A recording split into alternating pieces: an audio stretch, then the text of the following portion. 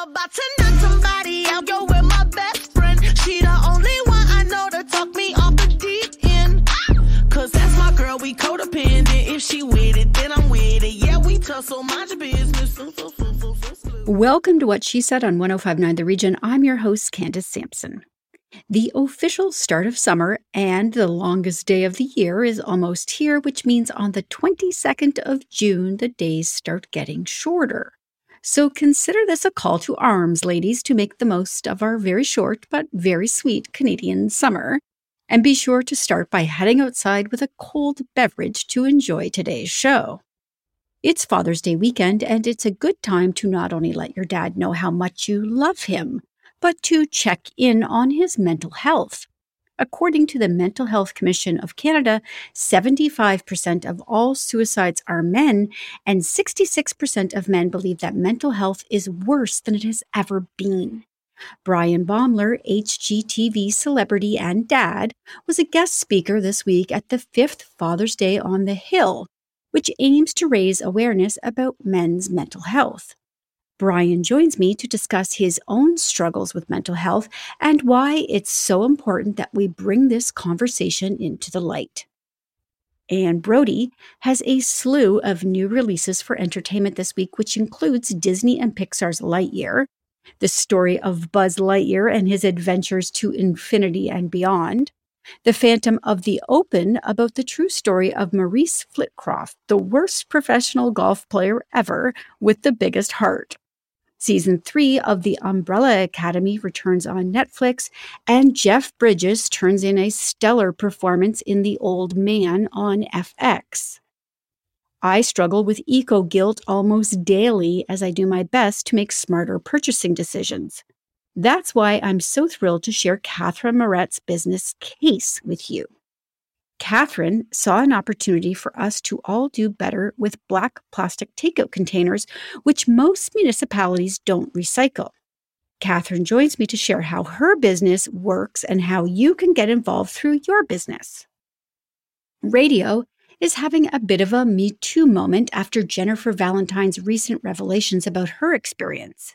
That moment of bravery opened the door for others to share their stories, including my guest Laura Mainella, a dynamic, controversial, and opinionated voice in daytime radio. Laura joins me to discuss how now is the time for a radio reboot. Finally, family travel can have its challenges, but it's worth the memories you create no matter how near or far your travels take you. Claudia Leroy writes about adventure, family, wellness, and sustainable travel, and is set to release her travel anthology, A Gelato a Day, which highlights family travel stories from traveling with toddlers to elderly parents and the incredible moments that only could have come about through travel. It's another full week at What She Said with interviews that empower, educate, and entertain. So let's jump in right now on 105.9 The Region.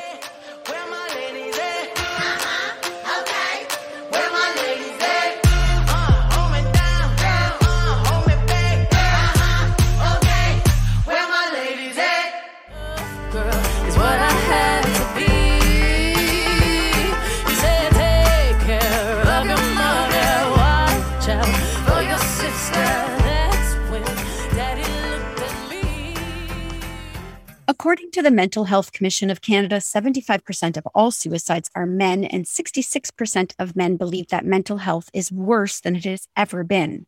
Now, I know we talk a lot about women's health at What She Said, but that statistic stopped me cold this week, so it's appropriate that as we celebrate the amazing fathers in our lives this weekend, that we pause to recognize that they may also be struggling with their mental health and help break down the stigma. Popular Canadian television personality Brian Baumler joins me now to discuss why he has stepped into the role of mental health advocate, starting with the 5th annual Father's Day on the Hill event that happened in Ottawa this week. Welcome to What She Said, Brian. Thanks for having me. So we're doing a little bit of what he said today. I think you might be the first man I've had on the show this year. Well, so I'm this is honored. Fantastic. I am honored. It's great to have you here. What prompted you to step into this role? Was there a moment that you said, I really need to start speaking very openly about this? It's interesting. A friend reached out to me, and this initiative was started by Matt Jeanroux, and it's a nonpartisan, event. Father's Day on the Hill. It's like you said, the 5th anniversary. And I've had some conversations with friends over the years, and I had my own struggles with anxiety through my 20s and 30s. And believe it or not, the first 3 years of filming were 24-hour day, 7-day a week. Anxiety, massive panic attacks for me, and suffered from agoraphobia. So I had a lot of experience with that side of it. And I noticed about a year ago, a friend of mine had sent me just an interesting, I don't know if it's a meme or a quote or what. And I reposted it because it kind of hit home with me. And I forget the exact context, but I was amazed at the number of people that reached out in the trades, these guys that, publicly and from a distance are these big, tough, burly, men don't cry, boys don't cry type guys who said, you know what, man, I've had a really rough year. And this is exactly what I needed to read. Thank you. So that was interesting. I started to repost and put out a little bit more content like that. And just really notice the feedback. And again, mostly from these big, tough, burly guys that, aren't supposed to cry, aren't supposed to show any emotion, saying that they were really connecting with that kind of content and that, they needed to hear these things and they needed to hear that, there's people that are willing to listen and they needed to know that it's okay not to be okay sometimes. And do you think that we're, that I'm so happy to hear that men were reaching out to you about this, but do you think that that we're able to shift accordingly for men in today's society to let them share those emotions? Or do you think they're still sort of hiding behind that wall that, they've been conditioned to sit behind?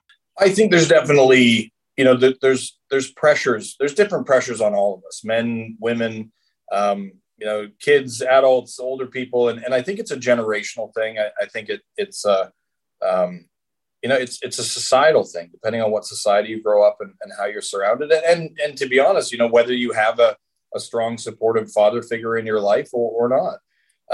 And it's interesting, the more I've thought about it, men's mental health doesn't only affect men, it affects the partners in their lives, the children, the women around them.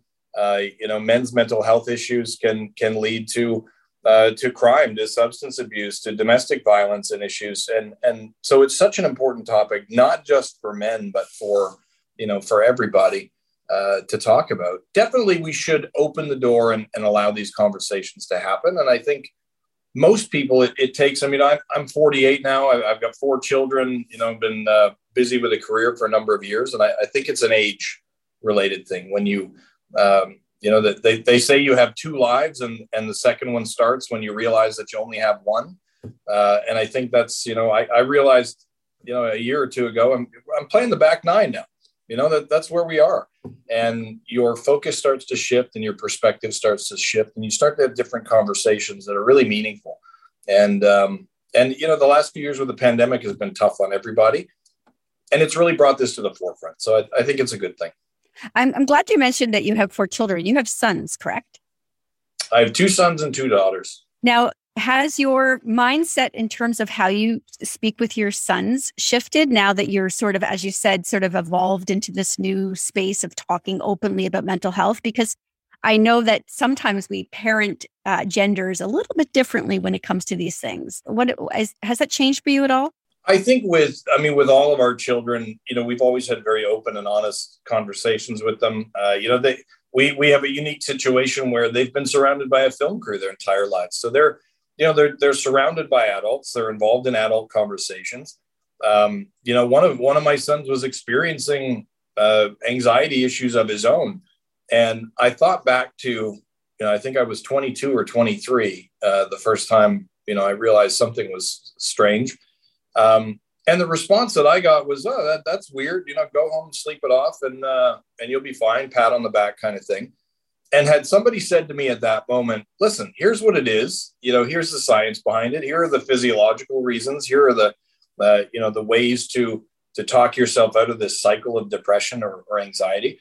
I think that probably would have cut about 15 years of my anxiety ride, off, but that didn't happen. So I definitely had those conversations with my son and said, look, I went through the same thing and here it is. And interestingly enough, it, not that shut it off and cured it. But I think he only dealt with it for maybe, 6 months to a year. So maybe it's early intervention and talking about it and understanding it that's important. So we definitely have those conversations with the kids. Okay, we're going to take a quick commercial break. We'll be right back with Brian Baumler to discuss more about Father's Day on the Hill that happened at Parliament Hill this week in Ottawa.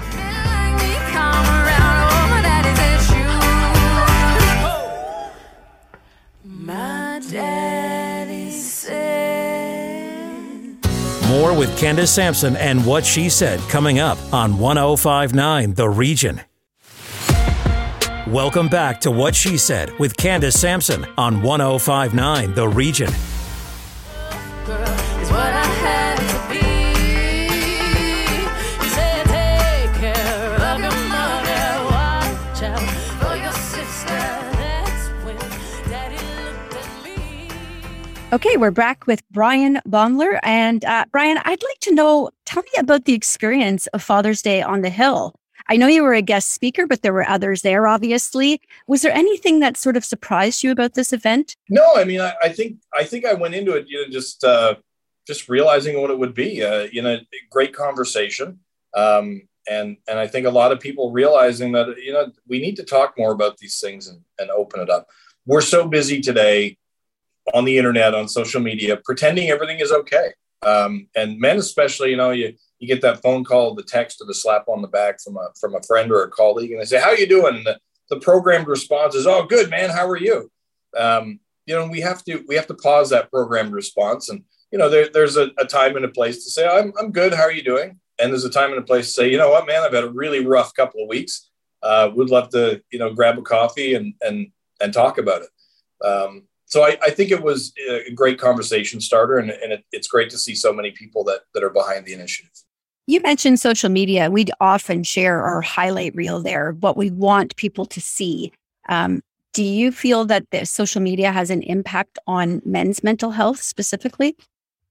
100%. A lot of people out there, and I've realized this over the past few years, being on television, again, it's a unique experience. I think it's probably in line with being a politician. Everybody has an opinion. Everybody thinks you work for them. Everyone has expectations. And, a lot of people will make comments and the majority positive, which is great. But there are those ones that come across that are very negative and, abusive and rude and all kinds of things. And my shift over the past few years, and again, I think this is getting older and looking at the kids and trying to teach them how to navigate, this new form of media going forward, is that those are the people that, instead of responding and saying, screw you, the response is, are you okay, man? Like, what's up? Because there's a saying, interesting, what Susie says about Sally says more about Susie than it does about Sally. Well, it applies to, Bill and Tom as well. It typically that's coming from a place where those people are unhappy with themselves and they're projecting that, and, hopes that it makes them feel better, but ultimately it doesn't. So yeah, it's an interesting media. And I think it's really, it's been detrimental for a lot of people. Do you think that somebody like yourself, who's very much in the public eye, do you think you have a responsibility to share not just the highlight reel through your social media to show people that there is, it's not always perfect? I don't know if it's again, a responsibility. I feel a responsibility. I don't know that there is a, some type of real responsibility there, but I think anyone that has that is in the public eye and has a following or a reach is, should, from their own moral compass, look at getting involved in things that help other people. I was lucky. I was raised by, two loving parents and a very supportive father who, he dropped everything and came and stayed with me for 6 weeks during, kind of my high anxiety time and got me through that. And I think it's really important that the message they kind of taught us was, if you have an extra sandwich and your neighbor is hungry, you should give them a sandwich. That's just basic human decency. So yeah, I think I think there is, or I think people should feel their own responsibility, to share these things and help other people out. All right. Incredible. So I want people to be able to find out more about Father's Day on the Hill, obviously, but also to keep up with you. You're very busy. So maybe you could just share where people can learn a little bit more about Father's Day on the Hill. And then, of course, keep up with all of your adventures. I can't even keep up with those adventures. So Father's Day on the Hill, you can find information at fathersdayonthehill.ca. The website's got all kinds of information there. Myself, we're on Instagram, Facebook, and Twitter at Brian Baumler with a Y, and brianbaumler.com, and we have baumlerconstruction.com, and a quick search will track us down. But yeah, we have a lot going on between Bahamas and Florida and Canada and the West Coast, and more projects in the future. Incredible. Brian, thank you so much for joining me and for being the first man on the show this year. That was great. That's what she said. I love it. Thanks for having me. Thank you so much, Brian.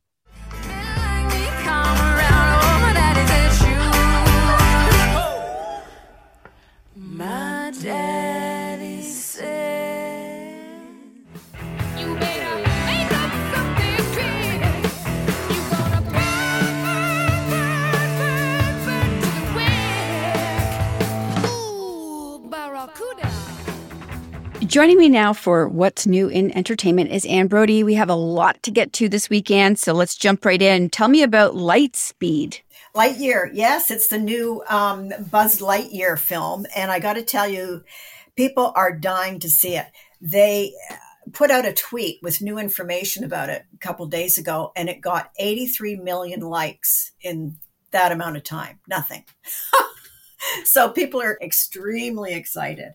But I want to talk about something that won't get a lot of coverage, but should, and that is The Phantom of the Open. It's a true story of a British golfer in the 70s who sort of cheated his way into the British Open. He said he was a professional.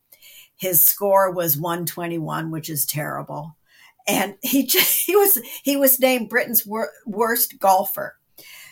So the golf elites looked down on him, despised him, tried to get him out of their club, their precious club.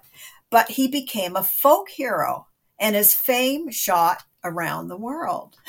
For playing golf badly. He would do on a par 4, and he, not on purpose, just because of his lack of ability, he'd shoot like a 63 on a par 4.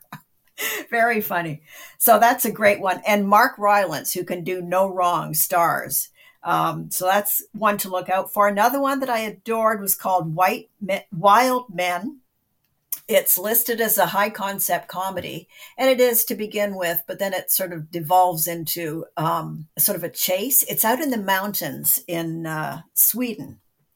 And this man is dressed like a Viking. He wears furs, he carries axes because he's tired of the nice life he had with his wife and children in the city. So he now lives in the woods. Anyway, he comes across a car wreck. He saves the one person who's still alive. And takes him to his encampment, and this guy's escaping the police. Turns out he's a drug dealer. And the two of them have these adventures over the next hour and a half that are just so endearing and funny and wild and crazy. I love it. It's in select theaters and on TVOD later in the summer. Okay, well, the big one on your list this week that got me was The Umbrella Academy, because I devoured the first couple of seasons of The Umbrella Academy. It looks great. I love it. It's back. It's back for a third season. And this is great news because I was hearing that it wouldn't be coming back because it's so expensive. But yes, it did. And okay, they saved the world at the end of last, but now they have to do it again because something went wrong. And they're trying to prove just what Dad, Colin Feore, had to do with the assassination of JFK. And somebody has found footage of him on the grassy knoll that day in 1962. So, it's just, and that exuberance that comes with it, the song and dance numbers that go on for several minutes, which I adore. They're back. And Robert Sheehan, he's just so he's one of the most charismatic people, really, working today. It's a really excellent cast. And I just, I don't want to dwell on it too long because there's others to get to, but that's on Netflix. Let's talk about the old man, because I love Jeff Bridges, and I thought this looked really good. Is it? Oh my God, it's so good. It's so good. He was a spy. He knows his way around personal security and weaponry. He has nightmares about his wife, who's dead. And the only person who knows his identity now, aside from his old boss, is his daughter. He phones her up one day, tells her never to call him again, to forget he exists because someone is after him. And it's just so engrossing. He finds a place to live with Amy Brenneman. And before she can turn around, he has her in the trunk and they're driving away because he has to escape once again. And she knows a little bit about him. It's absolutely incredible. And there's a warlord from the Middle East who's after him, a terrifying character. And it's based on the best-selling novels. So The Old Man is definitely something to watch on FX. All right. And finally, I don't want to miss this one because I think this one looks really good as well. And it's got a slice of Canadiana in it, The Lake. The Lake. Oh, yeah, it's fun. Anyone who's been to Lake Country in Canada knows that there are always problems with real estate and greed and, all that kind of stuff. Julia Stiles leads the cast in this hilarious sort of satire on, say, Muskoka living. She comes along. She's the stepdaughter in the family, but she inherits the place. So this creates a whole ball of wax. And her gay stepbrother, the actual biological man's son, is reuniting with the girl that he fathered back in high school and hasn't seen since. All these people are coming to the cottage for a reunion, and they all have axes to grind or things to accomplish that are pretty outstanding. It's so good. You'll just love it.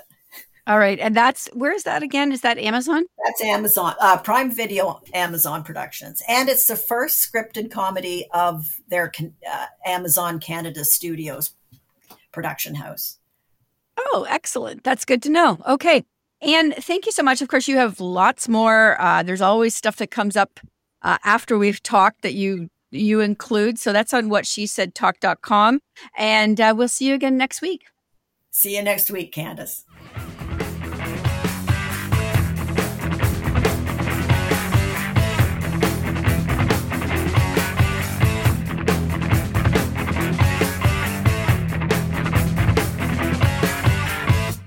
More with Candace Sampson and What She Said coming up on 105.9 The Region. Welcome back to What She Said with Candace Sampson on 105.9 The Region. Look what you made me do. Look what you just made me do. Look what you just made me. Ooh. Look what you made me do. Look what you made me do. Look what you just made me do. Look what you just made me do. I think about the environment a lot, multiple times a day, actually, and the eco-guilt is real, especially when I know something I've used will not be recycled, upcycled, or reused. Catherine Merritt is the founder and CEO of CASE, a company that provides a recycling channel for plastics that are typically not recycled by municipalities. In her case, it all started with collecting those black plastic takeout containers and has since diverted over 200,000 of them from landfill, which is absolutely incredible. She joins me now to discuss. Welcome to the show, Catherine. Hi, Candace. Thank you so much for having me. I am on a mission to highlight as many companies that are in the green economy as possible because this is urgent. We need to do this. And so let's just hone in on plastic. How much of the plastic in Canada is actually recycled? So of all the plastic, and this is including plastic that's put into our municipal blue bins, only 9% is actually reaching the recycling centers in terms of broken down and resold back into the market. Only 9%. Do you know why it's so low? Is it because we're not disposing of it correctly to the municipalities, or that there is a lack of care on the municipality end? What's the reason for such a low number? It's really, there's lots of reasons, but the reason I can give as to what's decreased it over the years is this idea that single stream recycling is better. And so single stream recycling is you put all types of, quote unquote, recyclable material into one bin. and then it's taken away and magically recycled. In order for recycling to happen, it needs to be a one-to-one system. So one plastic bottle, you need thousands of those. So it's all one type of plastic, and then that is broken down and sold. So you have to look at the back end, like who's separating it? Is it worth the cost to separate it? And right now with single stream recycling, no, it's not worth the cost. So a lot is not getting recycled. And all plastics are not created equal. Not all of them are easily as recycled, correct? That is correct. And they have different compounds and different structures and behave in different ways when they are recycled. And that's why it's so important that one type needs to be all categorized together. And as well, they're not all valued equally in the end market. So let's talk about the black plastic containers that you focus on specifically. Why did you hone in on those? So for me, it was always about the takeout problem. That was initially how I came up with the idea of Case. And then honing in on them was the municipalities weren't recycling them. Their optical sorters were not detecting the black plastic. It was a common pain for people in Toronto, and enough people in Toronto. And so I thought, if I just set these up and collect them, I know there is an end market for them. I know there are buyers, but they're not being recycled because they're so small in the grand scheme of how many things are going into our municipal blue bins. But if I silo this out and build a company around it, it will successfully recycle them. So how does your company work then? Explain to me from start to finish what happens. So we set up collection bins with businesses such as offices, condos, apartments, retail stores, whoever. And there's two streams. There's private and public collection. Public just means anybody anywhere can find out where a bin is and drop it off. Private is it's specifically catered to whoever is paying for it. Then we collect them. We bring them back to our warehouse. We sort them into two streams. One is reuse, which are the high quality ones, still durable, still good. The other is recycling, and then they're sent their ways. So you are able to recycle some of them? Absolutely. Absolutely. So who do you send those to? The municipality? No, so for that, we've partnered with the largest black plastic recycler in Canada. We've vetted where they're taking these materials and who they're selling them to after they've been recycled. And we've ensured they have a complete circular supply chain for them. This is really, really good news. I mean, I carry so much guilt when I get takeout with those containers because I don't know what to do with them. I can only have so many in my house. I know they don't get recycled. So how can we get you in our neighborhood? what are your plans for growth? I know you're in Toronto right now, but did you have plans to grow?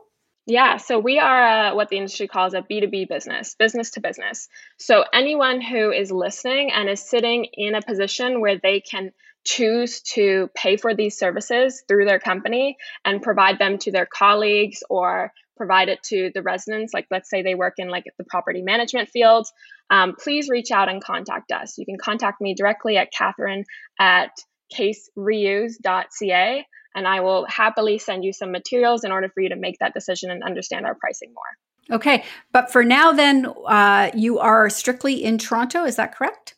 We are strictly in Toronto, and we are in plans to expand across the province this fall. So lots in the pipeline. It's a very exciting time. All right. It's amazing. I think we can all agree it's a problem. And so it's so great to see that you're addressing this. I want people to be able to connect with you, find out more about your story, keep up with where you are growing to. So where can they do that? To keep up with the story, I'm very transparent about behind the scenes, the struggles, everything like that, at Case Reuse on Instagram. And then if you want to check our website out, you can go to www.getcase.com. All right. Incredible. Catherine, thank you so much for joining me today. I love everything you're doing. Thank you so much, Candace. Have a wonderful day. What you just made me do. Look what you just made me do. Look what you made me do. Look what you made me do. Look what you just made me do. Look what you just made me do.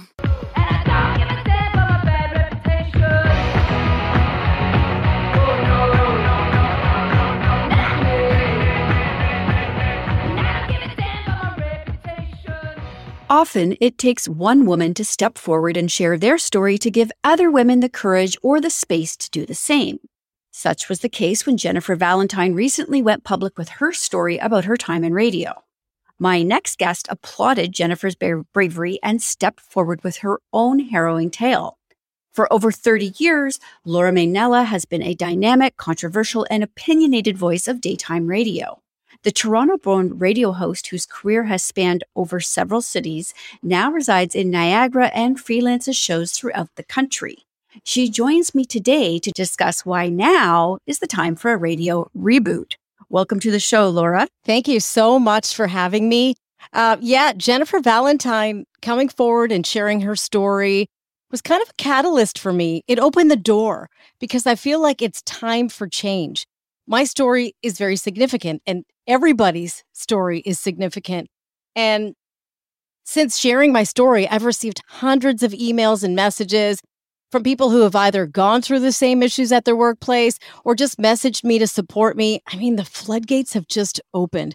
I'm glad people are paying attention, but the reality is we're all complicit in this. It's a systemic issue. So I wanted to share my story because I wanted us to open this dialogue and make sure that when our daughters go into the workplace, they don't have to experience this bullying and harassment.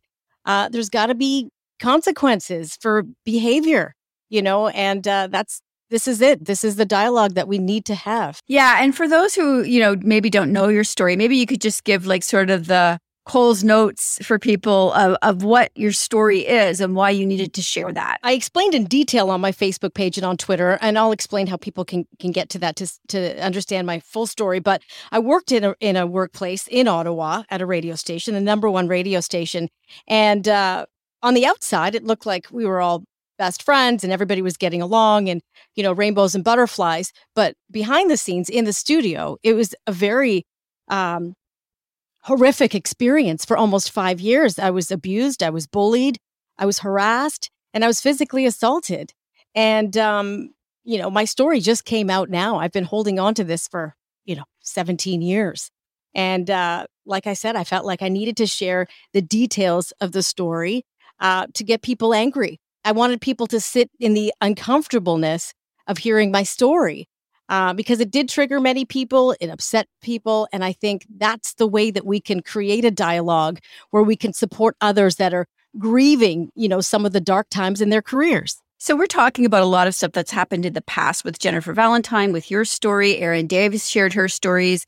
Do you think that radio now is a better place for women to be in? I mean, I can only speak to my experience, which has been nothing but positive.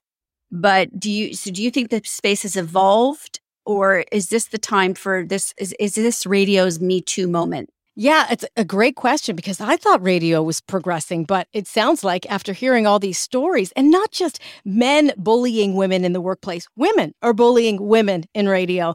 And after hearing these stories, it tells me that things really haven't changed. We just have to navigate through the system so everybody feels comfortable. Management also and HR, they've got to change their ways. They need stricter punishment for people who are abusive in the workplace. We could build a better industry by talking about it and acknowledging that this stuff goes on instead of ignoring it and sweeping it under the rug, which, management does.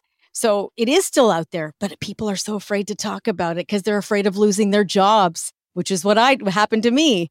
And that fear is real, right? That's a security that you have in your life and you don't want to put that at risk. I understand that.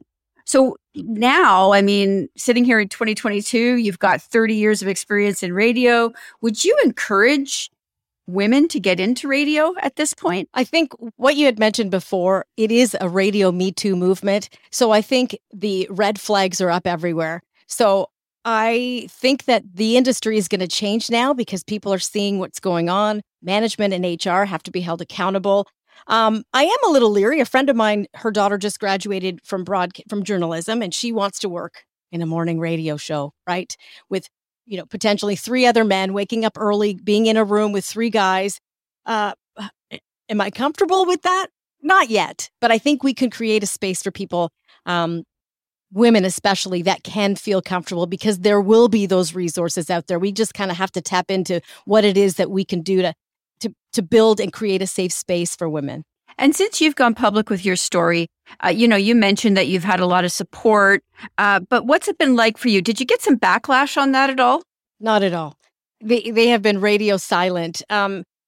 I mean, I wasn't I didn't expect for them to come out and say, "Oh, we're really sorry we treated you that way." But the silence alone is pretty telling.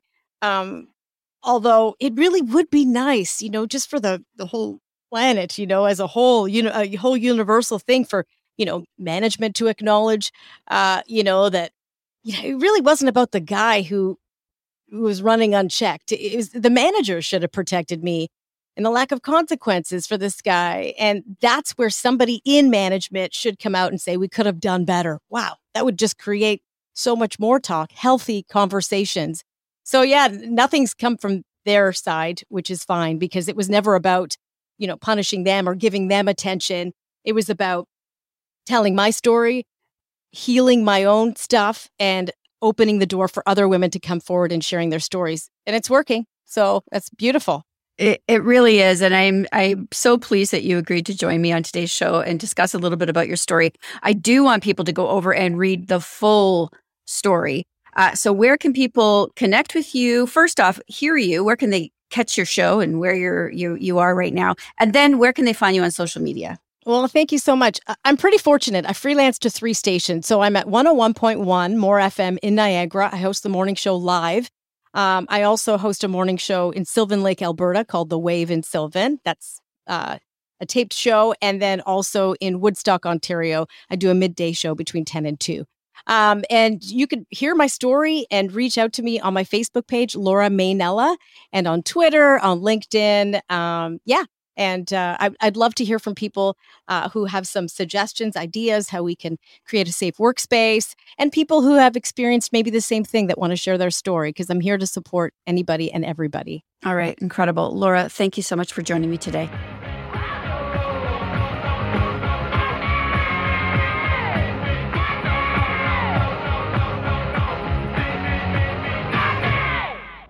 More with Candace Sampson and What She Said coming up on 105.9 The Region.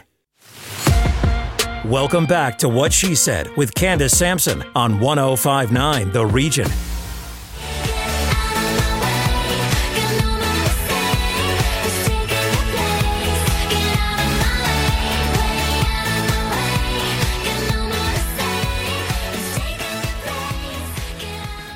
With recent changes to restrictions for airlines, travel is about to explode, and it's important to remember that while family travel can be messy and stressful at times, it's still worth the effort. The memories and bonds that occur when we take time to be together in meaningful ways inside and outside of our comfort zones will last a lifetime, long after the bags are unpacked and laundry is folded away.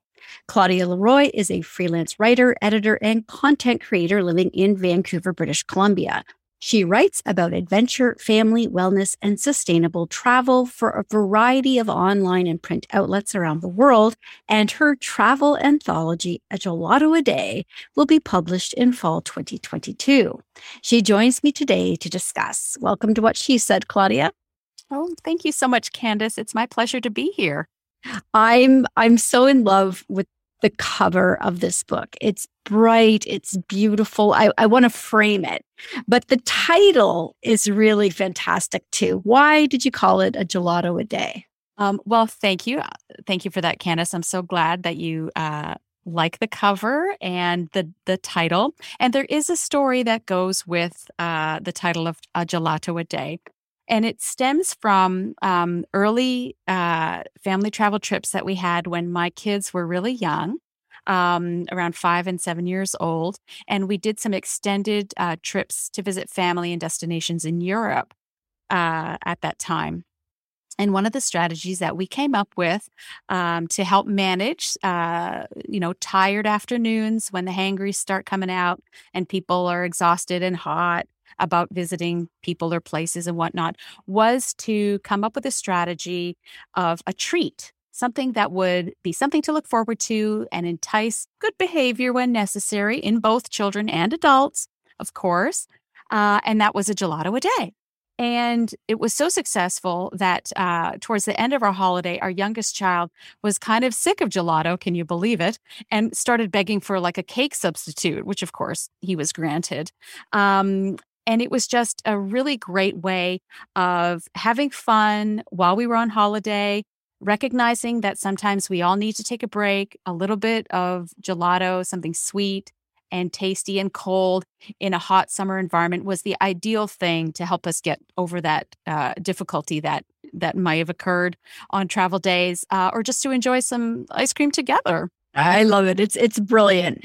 I'm thinking about travel right now is funny because there's so much pent up demand. People want to travel, but we're dealing with all of these economic realities as well. And so I think it's important to sort of just pause here and note that travel doesn't need to be to Paris or to Bora Bora. Travel can be to, a local park. To still get the benefits from it, right? Absolutely. And I really appreciate you pointing that out, Candace.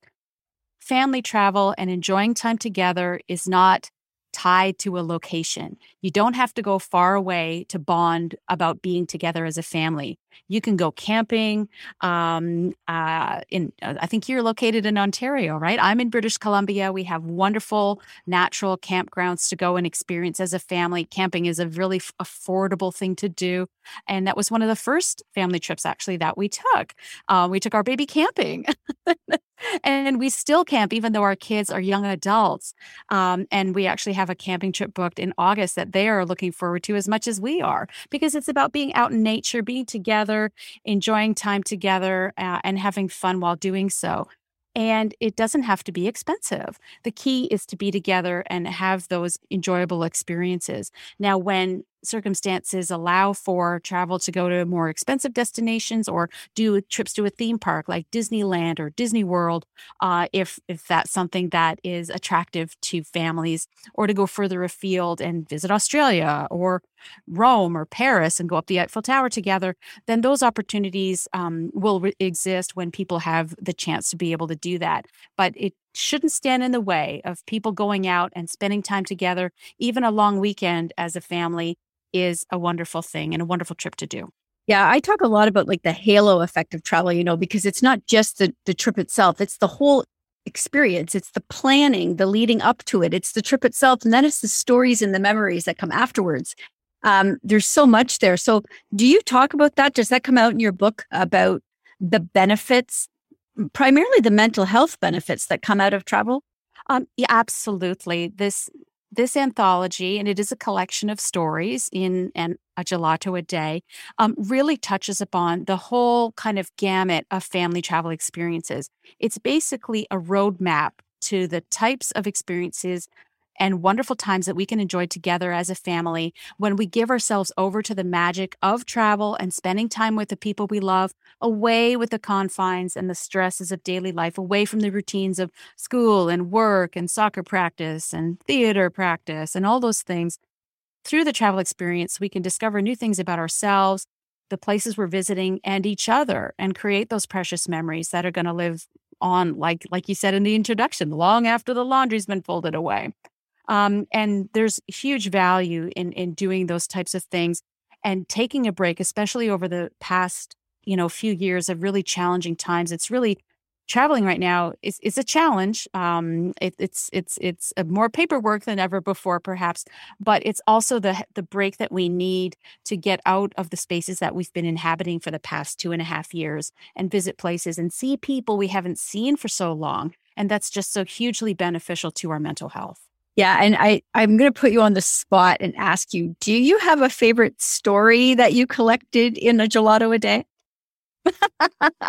Oh, Candace, you're asking as if I have a favorite child, and I cannot possibly. What I will say is that this collection is by 20 wonderful travel writers, the majority of whom are Canadian, and there's a few international writers sprinkled in there as well, who tell stories that range from traveling with toddlers gone wild in the Hawaiian Islands to doing the Civil Rights Trail in the southern United States with their teenager, and all the doors that become open and the history that's unlocked through that experience.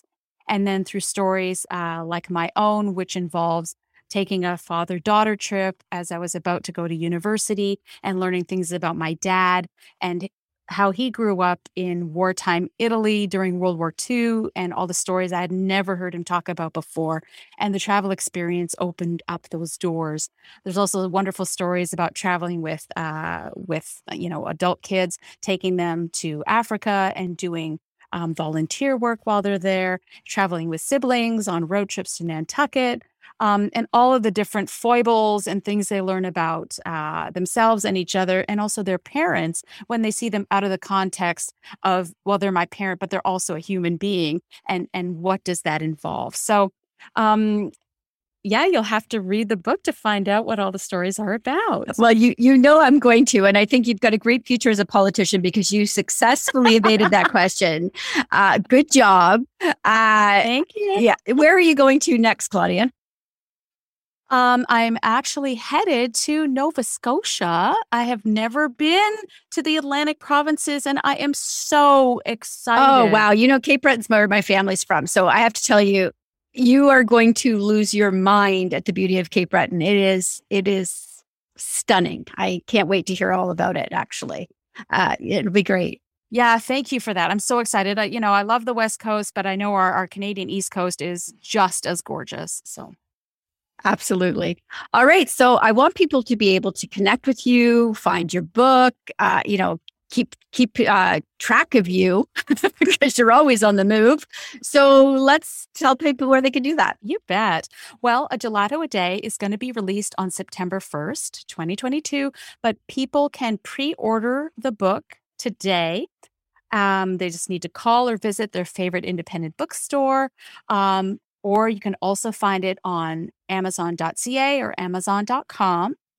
And then, of course, once it's available in stores, they will be able to see it on the shelves as of September 1st. And they can find all the latest and greatest information, including details about how the book came to be and background information at ClaudiaTravels.com. And a shout out to my Instagram. My handle is It's Claudia Travels. If you're on Instagram, please do come find me. Okay, and we just have to do a little bit of fangirling here because you have a little bit of a quote in your book, endorsement so all the Gen X babies out there are going to love this. Tell us who. Well, can I say the word stoked that I was successful in being able to very graciously get a book blurb and a pre-read by Andrew McCarthy. Who is an actor from our Gen X days, is in Pretty in Pinks and Almost Fire, and is also a noted author who has actually written an autobiography about his time in the 80s called Brat, and also several books about family travel because he's a family travel fan too. So I'm really delighted that he was able to graciously give time and give a bit of information and blurb and support for the book, which is a wonderful thing. And I also have some other folk who were very gracious and did the same. So yeah, incredible. All right. Thank you so much, Claudia. It's been a pleasure. Thanks so much, Candace. Have a great day and have a gelato. That's it for What She Said for this week. Stay up to date with our newsletter by signing up at whatshesaidtalk.com. And be sure to follow on social at What She Said Talk on Facebook, Instagram, and Twitter for videos of these interviews and more.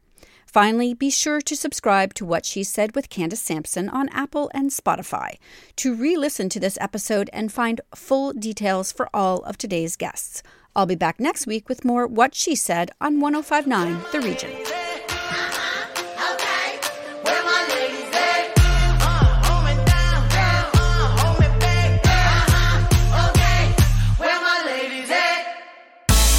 Previous episodes of What She Said on 1059theregion.com. It is your favorite girl. That's right. It's the Allie Mars, the one and the only. Everyone else just ain't me. I am the host of Welcome to Mars, a lifestyle podcast where nothing is off the table. I have come a long way from sex and dating and have transformed the new vibe to all things lifestyle. We still talk sex, but I'm more interested in the journey, where people have come from, how they made it, and where they're going. Subscribe or follow to a brand new look and a brand new era. Welcome to Mars. Subscribe or follow on Apple, Spotify, Google, or at thealliemars.com. Because even with the new look, I'm still that same bitch you love to hate.